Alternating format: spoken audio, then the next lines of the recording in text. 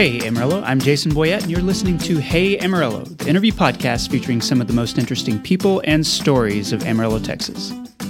Hey Amarillo is supported this week by Pestex Pest Control. Ben with Pestex sprayed my house just last month, and a lot of folks probably think you don't have to spray for bugs in the winter because it's too cold for them. But here's what happens.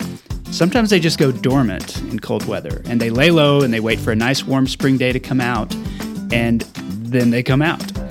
Anyway, spiders can be a problem inside your house during colder months because they're looking for warmth too. And that's all my family needs to hear, so we call Ben. Pestex is locally owned, it uses pet-friendly products, and doesn't have a one-size-fits-all approach. They'll evaluate your pest problem and figure out how to solve it. To get in touch, call or text 806-433-8841 or follow Pestex on Facebook or Instagram. Today's guest is Jim Whitten, who is retired, but still the very definition of an interesting person. And that's who I like to interview because, man, what a career this guy has had. He owned a talent agency in New York City in the late 80s, and, well, just wait until you hear who his clients were. He came to Amarillo to lead advertising and marketing efforts at Hastings Entertainment in the 1990s. And then he spent 15 years working with the Hunger Project, an international organization with the goal of ending world hunger. In recent years, Jim has been instrumental in getting the funding for StoryBridge to become a partner with the Dolly Parton Imagination Library. So, yeah, there's a lot in this episode. Here's Jim Whitten. Jim Whitten, welcome to the Hey Amarillo podcast. Thanks for being here. Hey, it's a pleasure. Thanks for having me. Yeah, absolutely. I've been wanting to have you as a guest for a while. I know that we've spoken before. I know a little bit about your story, but I'm going to ask you the same question I ask all of my guests to start the show, and that's, why are you here? What brought you to Amarillo in the first place? And I know for you, it's kind of a lifelong sort of story. Well, specifically what brought me to Amarillo, I would have to trace to a night where I asked a cute blonde for some money for a nonprofit I was volunteering for. Okay. And walked away with her phone number and grappled with this dilemma as to whether I could use it for personal gain. Resolved in favor of doing so. We went out 2 nights later and got married a year later. That's my wife, Barbara, of 36 years, who hails from Lubbock. Okay. This all, what I just described, happened in New York City. But as the years went on in New York, actually, before Barbara, sort of, the way I describe it is that sort of like the Thanksgiving turkey, there's a button that pops out when it's done. Yeah. So I woke up one morning in New York after living there for 10, 11 years and just realized I'm done with New York City. Yeah. And I needed to find another place to be. And my roots are North Carolina. We talked about friends and family down there to go do stuff with. Barbara's roots, she had 2 siblings here in Amarillo. And one of them was married to John Marmaduke, who is the head of at that time was a family business, Hastings Entertainment. And his business was going through a big change, and he had an opening. And so the decision was made in 1992 for me to come out and learn the retail trade from the ground up because I had no experience in it before that. And that's really how we got here. Before we get to your journey to Amarillo from New York City, tell me a little bit about the work that you were doing in New York City. Well, I started out as an international banker. I had gone to college and learned to speak Chinese and lived in Taiwan for a year before I came back to the States and moved to New York and got a job with Chase Manhattan Bank and was working on the international desk. And it was not long into that period that I realized that banking was not going to be my favorite sport, and I was not going to be a high draft pick either. So it was also during that time that I got exposed to this group that I asked my wife to give money to, that called the Hunger Project. Okay, and the Hunger Project really was, when I think about career, it was the biggest part of my career eventually. In New York, it was on a volunteer basis. I went to a volunteer-led 4-hour presentation called the Ending Hunger Briefing one Saturday in 1982 and swallowed the Kool-Aid. They basically made the case that we were living at a time when the worst aspects of chronic persistent hunger all around the world could in fact be ended, not just helped out with, not just sort of working around the edges, but really if we got after it as a problem to be solved, we could do it. And I said, and it captured my heart, my imagination. I was really impressed with the people. And I actually went into an apprenticeship as a volunteer to learn how to lead that briefing. Had a ball doing that in schools and in businesses and for the public, you name it. And then when during that time, shortly after I had met my wife, or future wife at that time, the Hunger Project had been based in San Francisco and was about to open an office in New York. So I left the bank and helped them open their office in New York, and spent 1 full year, what ended up being my first year of marriage, getting them squared away and sort of set up and going. Still as a volunteer, though? No, I joined their staff that year. That's when I joined their staff.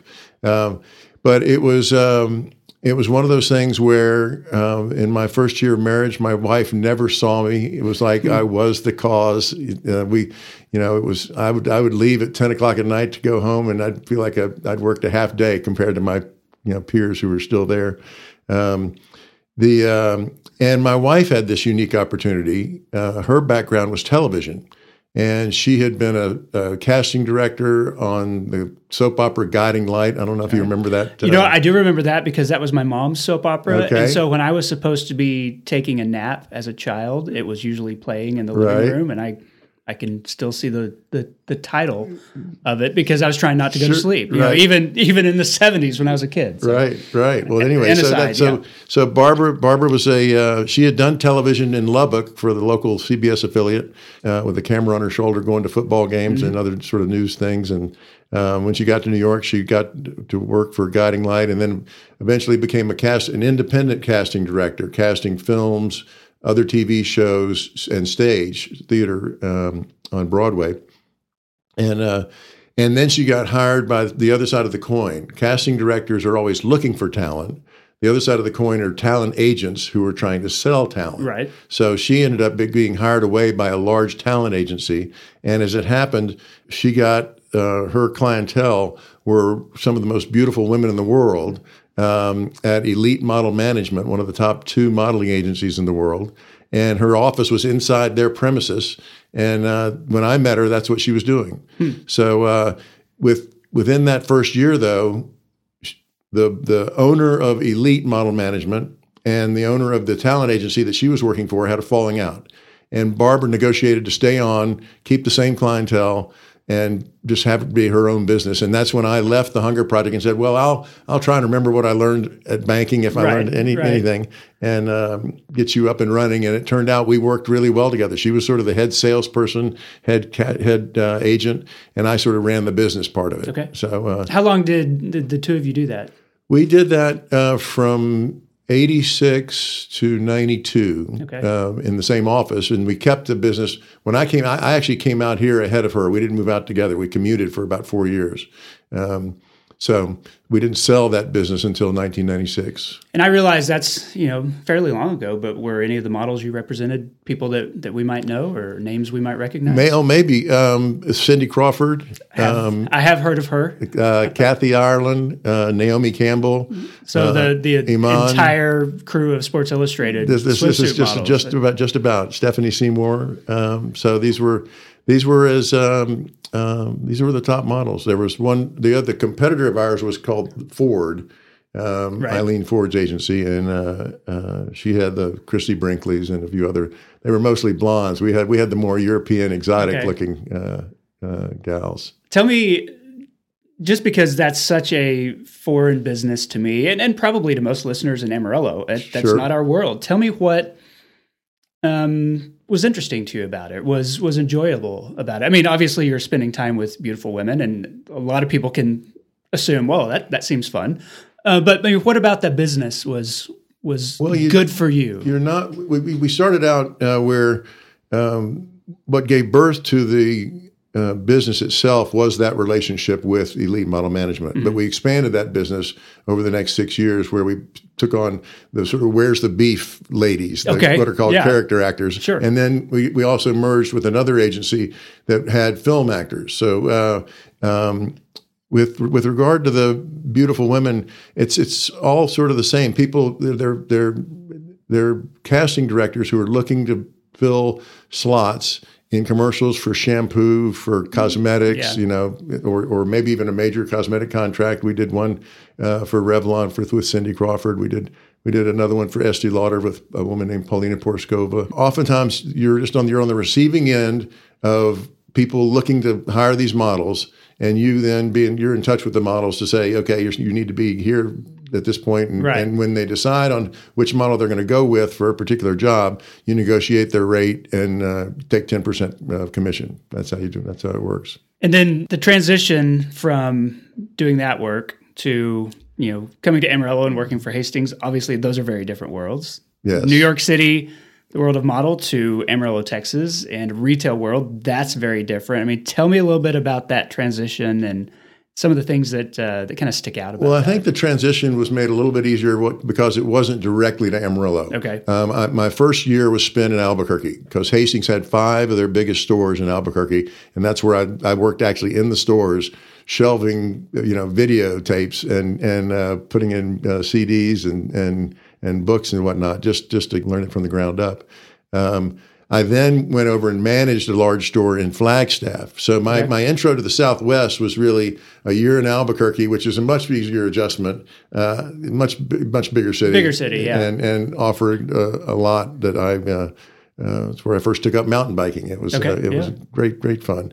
And then similar, Flagstaff had this gorgeous, natural beauty and a college town with great restaurants and so on and so forth. But so it was then after a couple of years of that I then moved to Amarillo in '94 and became the director of advertising for when the Hastings was breaking off from the wholesale operation that it had sold first to Walmart and then to a group called Anderson Merchandisers, and having a store support center in the old Sunset Center facility. So we sort of moved in there all at once, and we had these 150 stores all around the country, and then needed to provide the support and distribution and advertising and communications and marketing and you name it.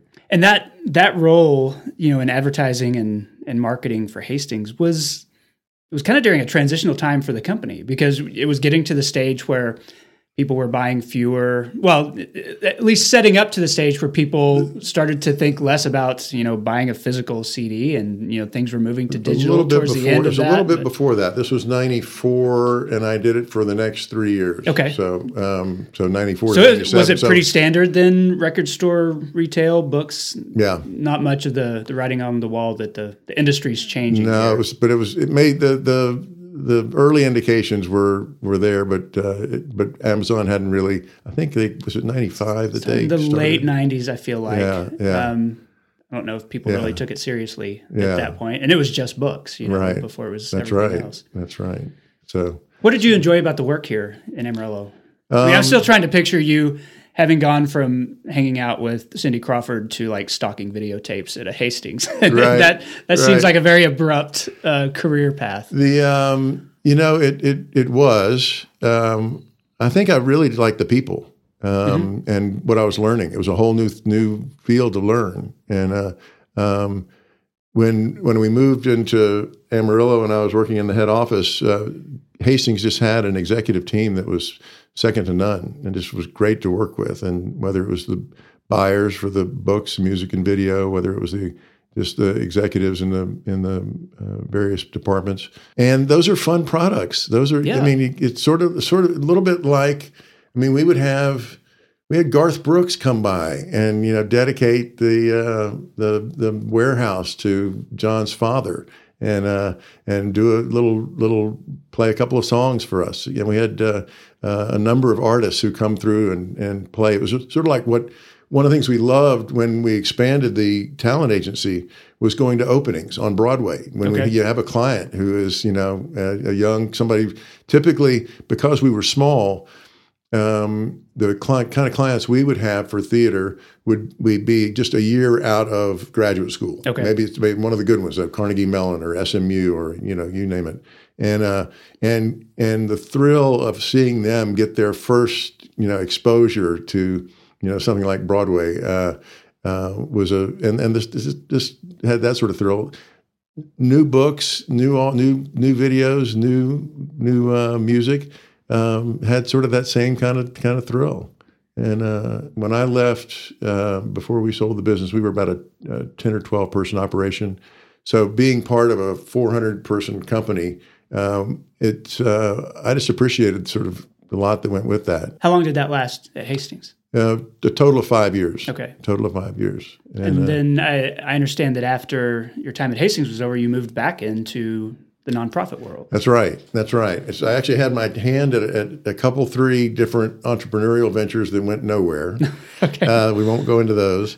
But in 2002, I got a call from one of my old colleagues at the Hunger Project, and they were looking for somebody to work full time to do fundraising in the central part of the country as well as the Southwest. And would I be willing to work from home and, with this cell phone and laptop, cover that territory?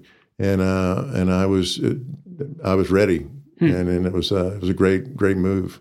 And spent my next 15 years there. So and doing remote work before it was cool. That's right. Well, this was 2002. There was more and more of that happening, but it wasn't COVID remote work, that's for sure. And you did that for how many years? 15 years. 15 years. Yeah.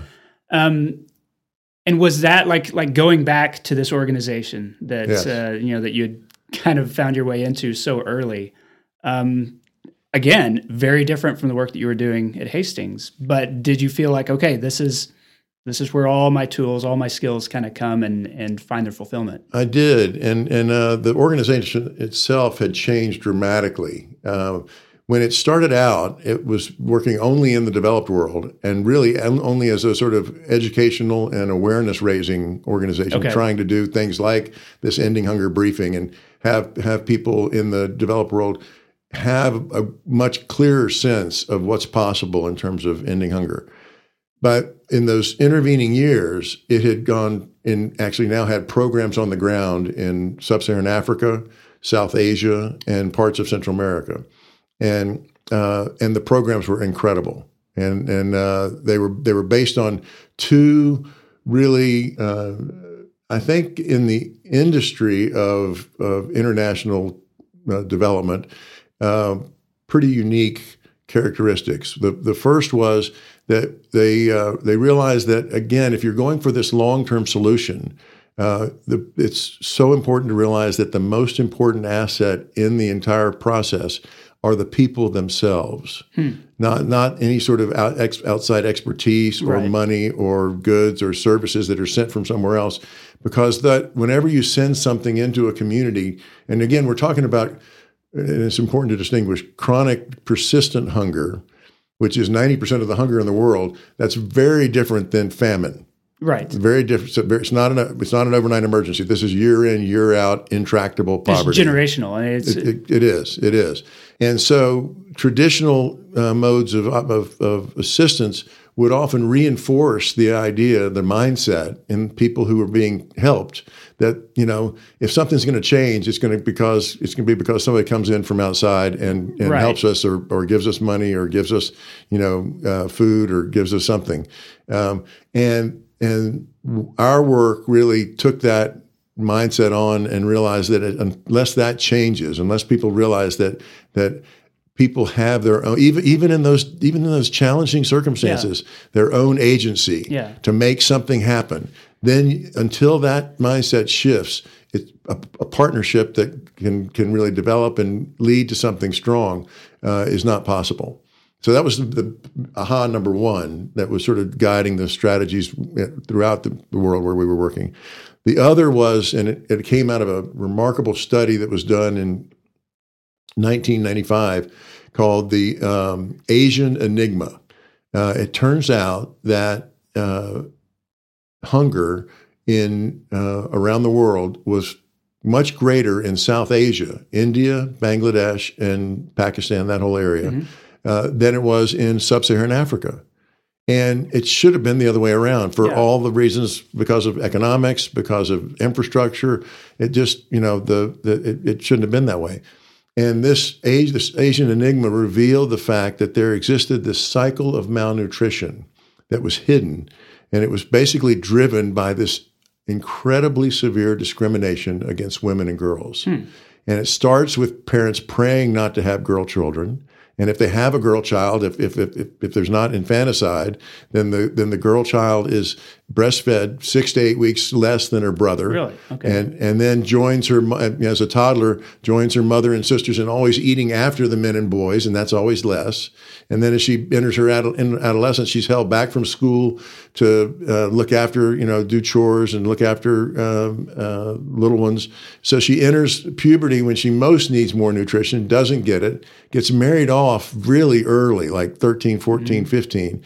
And if she gets pregnant early, that cycle just continues. Yeah, it just teaches her own children what she's learned. Exactly. So we actually had a program in India that when this study came out, we put a halt to it and actually took 2 years to try and figure out how do you possibly get some leverage in changing this deeply entrenched social condition. Big challenge. This is huge. We're a relatively small organization. Who are we to think that we could possibly do something? Well, it turned out there was this unique opportunity. A few years earlier, the Indian Constitution had been amended to reserve 1/3 of all the seats in these locally elected village councils for women. Okay. So the first election was in 1995, and over 5 million women in the place where the women should get the last chance to be running for election. Right. They're running for election. 1 million women actually were elected, and all of a sudden you've got a whole new dynamic that's possible where decisions are being made around at the local level, but nothing was really going to change. Because these women were so under the thumb of their father-in-law or their husband that they were going to go take up a seat. When it came time to deliberate, they were going to be quiet. Mm-hmm. And when it came time to vote, they were going to look over their shoulder and be told what to do. So we decided if we could put together an array of local Indian social service organizations, and at the time when we launched this in 2000, it was about 60 organizations who could provide an in-depth, ongoing leadership training and support for these women to actually be able to participate effectively in these new roles. So that's what we took on, and it was amazing to see what could happen when women really began to feel like they had some say and could actually empowered by it. Completely. That's really interesting. Yeah. So the sense that you really need to have anybody that you're participating experience their own agency before you can really go anywhere, and this recognition of this gender dynamic were the two things that were really exciting about what the Hunger Project was doing. And I just basically went and told this story a million times to people who wanted to, we want more of that. Here's some money to go do it. When you were doing that sort of fundraising, was it targeted like at a grassroots level? Was it targeted at corporations and high net worth individuals? I mean, was there a focus of that? Almost all, you could say grassroots. I would just say individuals. Okay. Yeah. So we had a small group that did some foundation fundraising in our New York office. But what I had a colleague on the West Coast, a colleague on the East Coast, and I was based out of Amarillo, and my biggest markets were Chicago and Phoenix. And it was basically individuals probably would fit the category of high net worth, but we were going for people who could do somewhere between $5,000 and $100,000 a year. So, and I'm curious if your largest markets were Phoenix and Chicago. Yeah. Why Amarillo? I mean, why did you stay here when maybe it could have been easier? If you lived in some of those larger cities. It could have been. We came to really like Amarillo. We were woven into the community at that time. We had in the late 90s we had joined St. Andrew's Episcopal Church, sure. and it's still a big part of our life and a big part of our community. We had become active with various arts organizations and other social service organizations here. We still had family here. That was probably. We moved Barbara's mother here from Albuquerque during that time, okay. And so. And she's got a brother here who maybe even taught you, Mike Harder. Who I know Mike Harder. Yes. Yeah. Did he teach you at Austin? Yeah, 7th and 8th grade Was it state history teacher. Yeah. So that's Austin. That's Barbara's brother. And, one of my favorite teachers, though, of all of my time at AISD schools. Well, I tell you what, we can't take him to dinner anywhere without having a handful of former students come up and just say, "Mr. Harder, how are you? I believe that. I believe that. And then her sister Marty, who was married to John Marmaduke. So we had family here. So, and I was covering the Southeast as well, because my roots are in the Carolinas and Atlanta. So it wasn't a particularly, symmetrical, divvying up of the geography, but, and I raised a bunch of money here in Amarillo too. There's a lot of people here a lot of generous people here. Yeah, they really are. Well, so I know that you put a timeline on that, and you said you worked for that organization for 15 years. Yep. After retiring from that, you're still involved in the local nonprofit world. I am. So tell me about the decision to retire, and tell me what you found yourself doing after that. Yeah, I got this notion. First of all, I turned 64 years ago, and this was in the couple of years leading up to turning 60. And I thought about my life in terms of thirds, and that I had this final third of my life, and I wanted to have a blank canvas to put it together. Okay. And so and I happened to have, thanks to some family money, we had some savings and assets that we didn't have to work. So I could retire at an early age. So that was a decision to retire at 60. And I spent that first year involved in a political campaign for the first time. It was when Beto O'Rourke was running against Ted Cruz. Yeah. And we did a whole bunch of canvassing for Beto and got close, but didn't quite get there. You may have another chance to get back involved with that. That's right. And then that was 2018, 2019. Ended up getting involved with a group called Braver Angels, which brings together two sides of the coin, of the red and blue, and to try and have some civil conversations. Mm-hmm. And then COVID came along and sort of put a halt to that, because it was all sort of face-to-face meetings that we were doing. And then so as 2020 evolves, 2019 actually, I stumbled across this Mayor's Summit on early childhood development that was really spectacular. Had this remarkable professor, Dr. Ron Ferguson from Harvard, talking about just that really raising an infant and a toddler and a pre-K it really is brain science. It's what there's so much development going on in a child's brain, and that 90% of the brain is actually fully formed by age 3. And so I had this friend back in North Carolina who had already was I think I told you at one point was on the North Carolina School Board, who had told me that when he got off, that the one thing he learned was that if you're going to make a difference in K through 12, the time to make it is pre-K. Right. And so that coupled with this Mayor's Summit,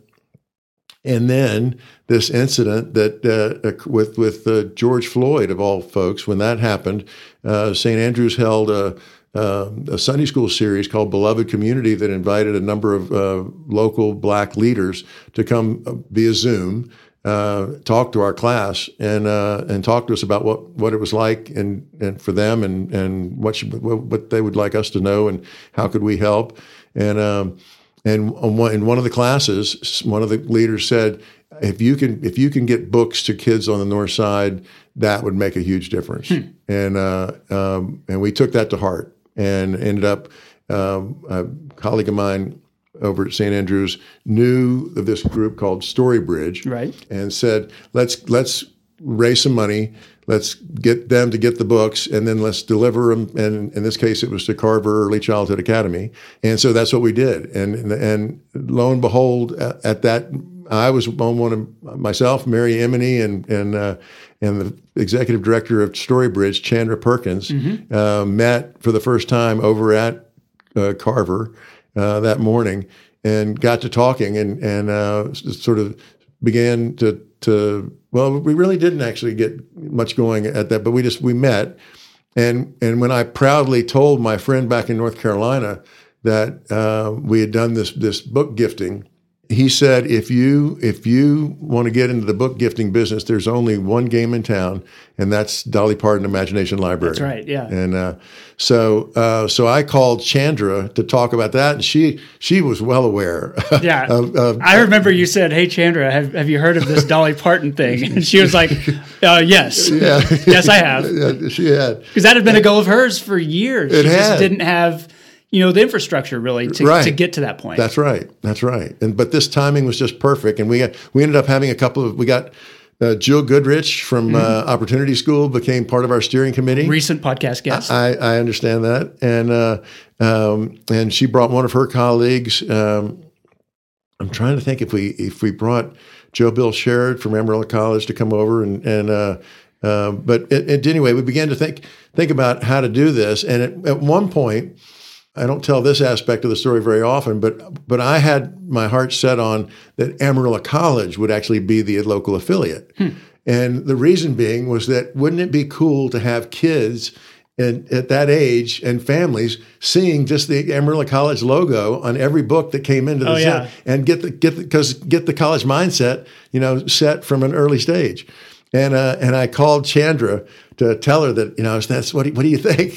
There was a lot of silence on the other end of the phone, and she said, no, I think we're the ones who need to do it. And she ended up writing me this long email as to why, and it was beautifully written and made the case. And thank God, because we would ended up being such a small little low priority for Amarillo College, whereas book gifting is the DNA of Storybridge, and it's just been a perfect match since we started. Our first gifts were March of this year. Okay, and now we're 4 children away from having 2,700 kids signed up, receiving a brand new age appropriate book in their mailbox every month. Right, and at a cost of $2.10 per book, including shipping, which if you multiply that for the year, it ends up being $25 a year per child to get 12 books.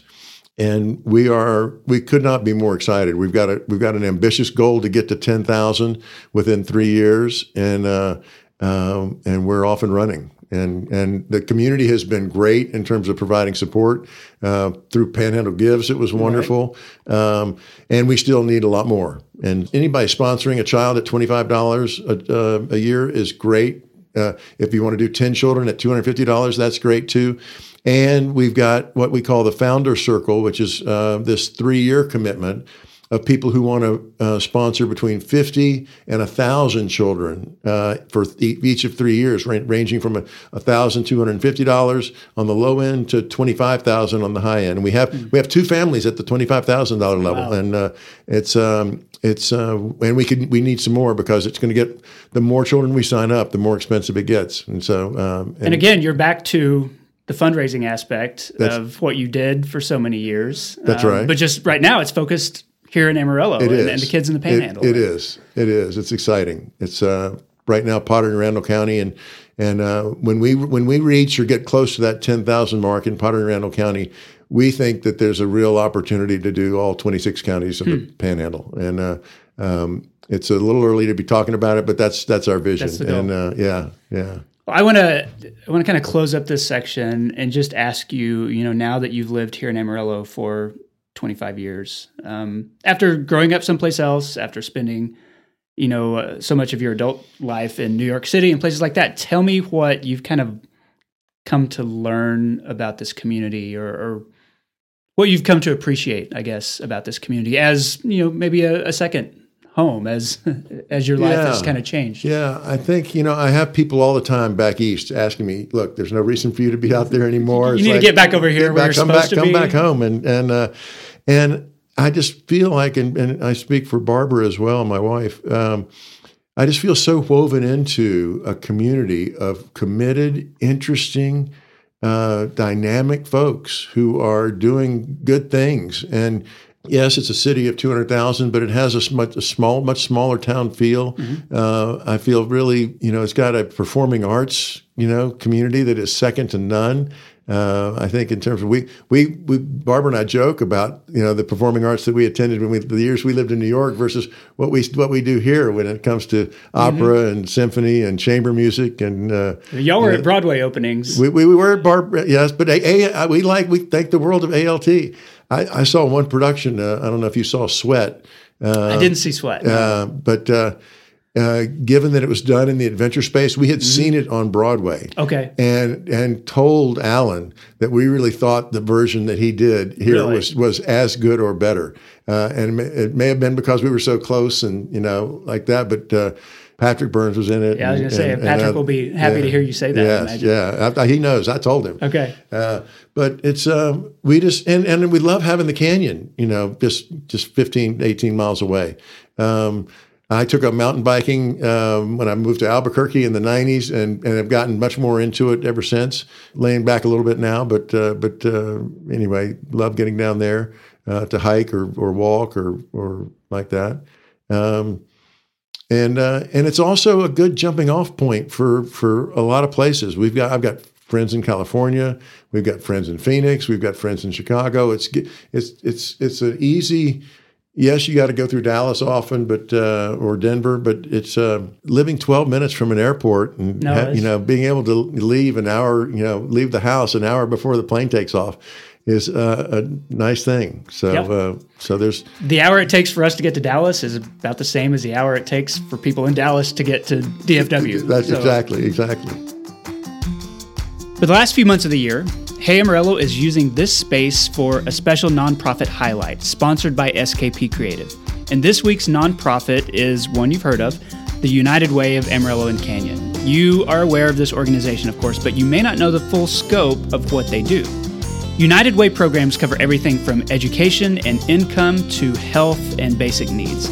The organization funds childcare programs and senior adult programs and just about every stage in between. And all of it is in this community to help the people of Amarillo and Canyon live at their full potential. Learn more and see the programs that receive funding at unitedwayama.org. Thanks again to SKP for calling attention to their work. Okay, I'm back with Jim Whitten. Jim, this is the part of the show I call 8 Straight. 8 Straight is sponsored every week by Panhandle Plains Historical Museum in Canyon.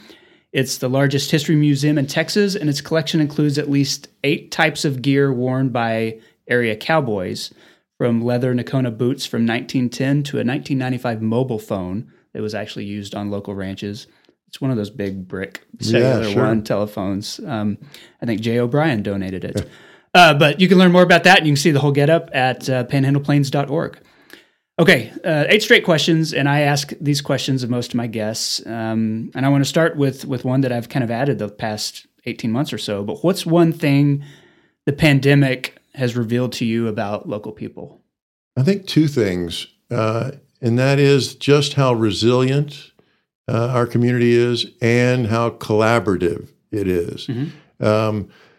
My wife has a compromised immune system. Okay. And so she pays really close attention to COVID, related matters, and has gotten us so that we're watching the press conference that comes out every Wednesday came out every Wednesday during the peaks, and then every 2 weeks, and so on and so forth.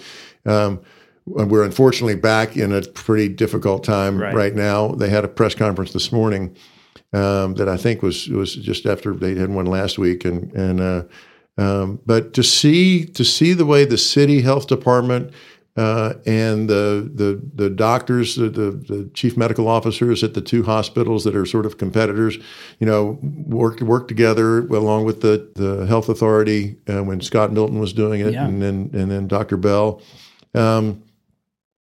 and then to see what happened when it came time for vaccinations.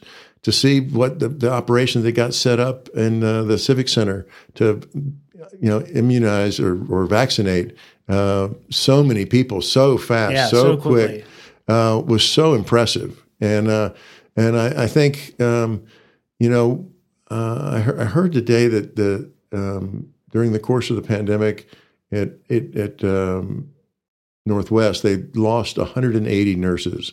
Some of those were to travel, and some just said after just exhaustion and whatnot. But we still have enough people to take care of the people who are getting sick, and are doing it in as professional and as committed a way as you can. I think that resilience and collaborative nature is something that really shone through.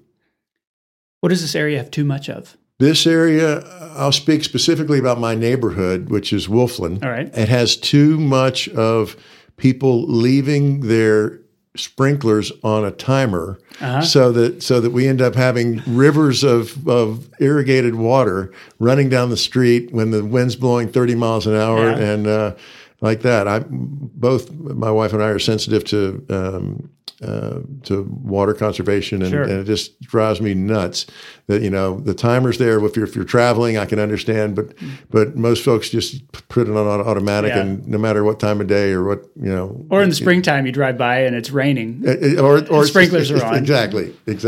So, or if it freezes and the sprinklers are on and there's little icicles everywhere. Yes. I understand that. What does this area not have enough of? Unfortunately, it doesn't have enough vaccinated people. It's like we did a lot really fast, and then it kind of dropped off. We're under 50%. El Paso is 78%. Is it really? It is. That's what I heard on the press conference today, and and I've actually gained an appreciation for those who are hesitant because of the speed of the vaccinations production, and we don't know about the long-term effects and so on and so forth. But every medicine that's ever come around has got question marks about and good and bad aspects to it. And currently 85% of those in the hospital are unvaccinated. That's just we would be if nothing else to be vaccinated. I don't know how we're going to get beyond this COVID being with us for a long, long time, unless folks are willing to call their family doctor, ask their family, get the advice from the family doctor, and just see, to get the shot and get the vaccination, and let's get this behind us. Otherwise, it just continues to change and evolve and incubate and turn into other stuff that's even worse. That's right. How do you describe Amarillo to people outside this area? Well, a little bit like I was talking before. It's a town that's got it's a city of 200,000 that's got this sort of small town feel and a bunch of great folks in it. That where we experience a sense of community and a sense of really friendly, interesting, dynamic people doing a lot of good things, and that are fun to be with. And whether it's performing arts or mountain biking in the canyon, it's a great place to be, and we love to travel, but we really like coming home here. All right. What's your favorite neighborhood in Amarillo? I have to say it's my neighborhood, Wolfland. Yeah, Brick and Elm. That's true. That's that's like the epicenter of the Brick and Elm in Amarillo. That's right. What's your favorite local restaurant? What I would call a local restaurant is sort of neighborhood restaurant, and that's Brent's Cafe. All right, over on Olson near Western. Speaking of Albuquerque, I know that he's got a lot of. He's got a background New Mexican flair to some of his dishes. He does. But we love just his salmon and his meatloaf. So it's basically comfort food and a real friendly environment, and so it's one of our favorite places for brunch on the weekends. What's your favorite coffee shop? Palace. Okay. Yeah, and we like the new Palace over in our neighborhood on Georgia. Right. So it's become a pretty popular place. There's always a lot of people there. Yeah, we like it, and we like anything Patrick's involved with, whether it's ALT or the coffee shop. We really think he's a neat guy, and like supporting his efforts. Okay, well, you mentioned hiking and mountain biking. So when was the last time you visited Palo Duro Canyon? It's been about 6 weeks. So right. Yeah. Is it a pretty regular thing when I'm doing it? We have a Friday group that basically goes out Friday afternoons. In the summer, it's Friday mornings when it's hot, and then when it cools off, it's in the afternoons. But It can be a weekly thing, but it hadn't been for me, and I'll tell you why in a minute. Okay.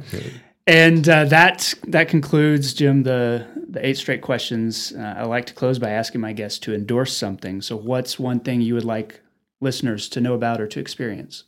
I'm going to say 2. All right. I'll take 2. And be quick about it.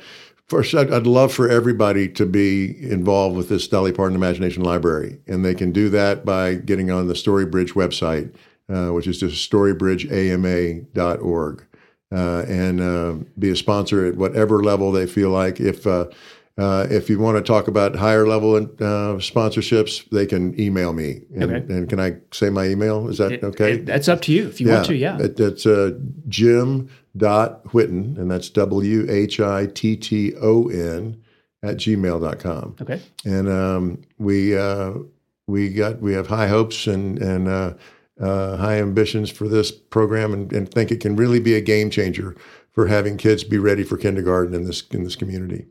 The second thing has to do with the fact that about a little over 20 years ago, I had my very first bout or experience with depression, and have had 5 or 6 bouts since. I've gone many years without it, but it comes back. I'm actually in a bout right now. All right. I'm doing battle, if you will. And what I'd like to endorse is that, I know that it's not an easy thing to talk about. Whether it's depression or anxiety or bipolar or any kind of mental illness, really, especially with people who don't, know it firsthand. Right. So what I'd like to endorse is something called the Depression Bipolar Support Alliance monthly meetings. Okay. And it's a peer-to-peer monthly meeting where you can just come and just as you are, and have a chance to just talk with each other, people who know firsthand, what the experience of a mental illness or depression or bipolar is like. And it's oftentimes it's hard to talk about because since it's a mental illness, it often feels like it's not just an illness. It's like who you are, right? as opposed to something you have that can be remedied. And I know from the, like I said, 5 or 6 bouts that I've had, I've come through each one. So I have a sense of hope that the one I'm currently in will end as well. But that hope is a priceless commodity, and it's often available in talking with other people who have been where you've been, or where folks who are experiencing this. So if this podcast reaches one person who would be helped by knowing they're not alone, and that they can come to a meeting, it's the second Monday of each month. Okay. At St. Andrew's Episcopal Church at 7 p.m. And that you can.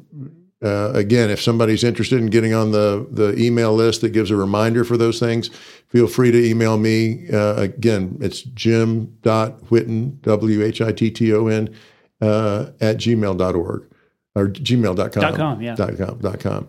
But I know this is a time of year when it's not. And it can be tough. It can be tough for folks. And it's not uncommon, I guess, seasonally for that kind of thing.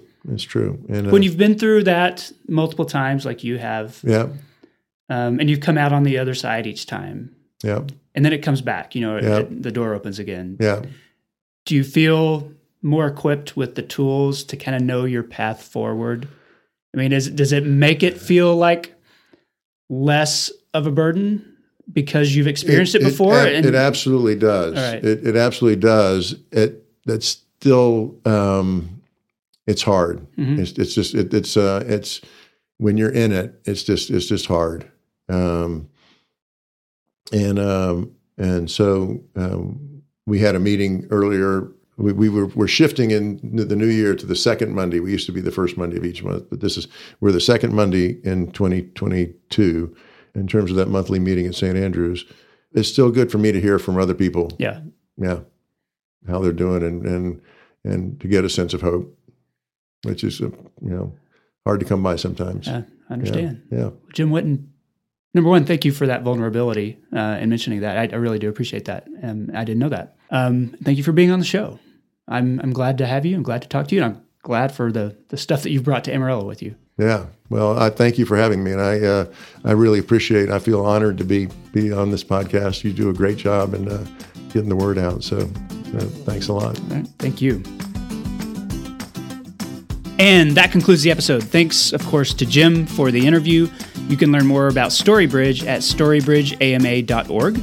Thanks to Angelina Marie for editing this episode, and to my sponsors Pestex Pest Control, SKP Creative, and Panhandle Plains Historical Museum. If you're looking for a place for end-of-year giving, consider the United Way of Amarillo and Canyon. They're online at unitedwayama.org. This podcast exists on a weekly basis because of listeners like you and the local people who support it financially through patreon.com/HeyAmarillo.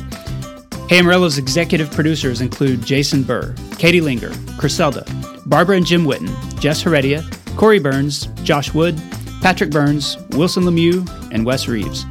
This has been episode 227, which was the name of a sitcom I used to watch in the 1980s starring Marla Gibbs. 227. My name is Jason Boyette, and I'll see you next week.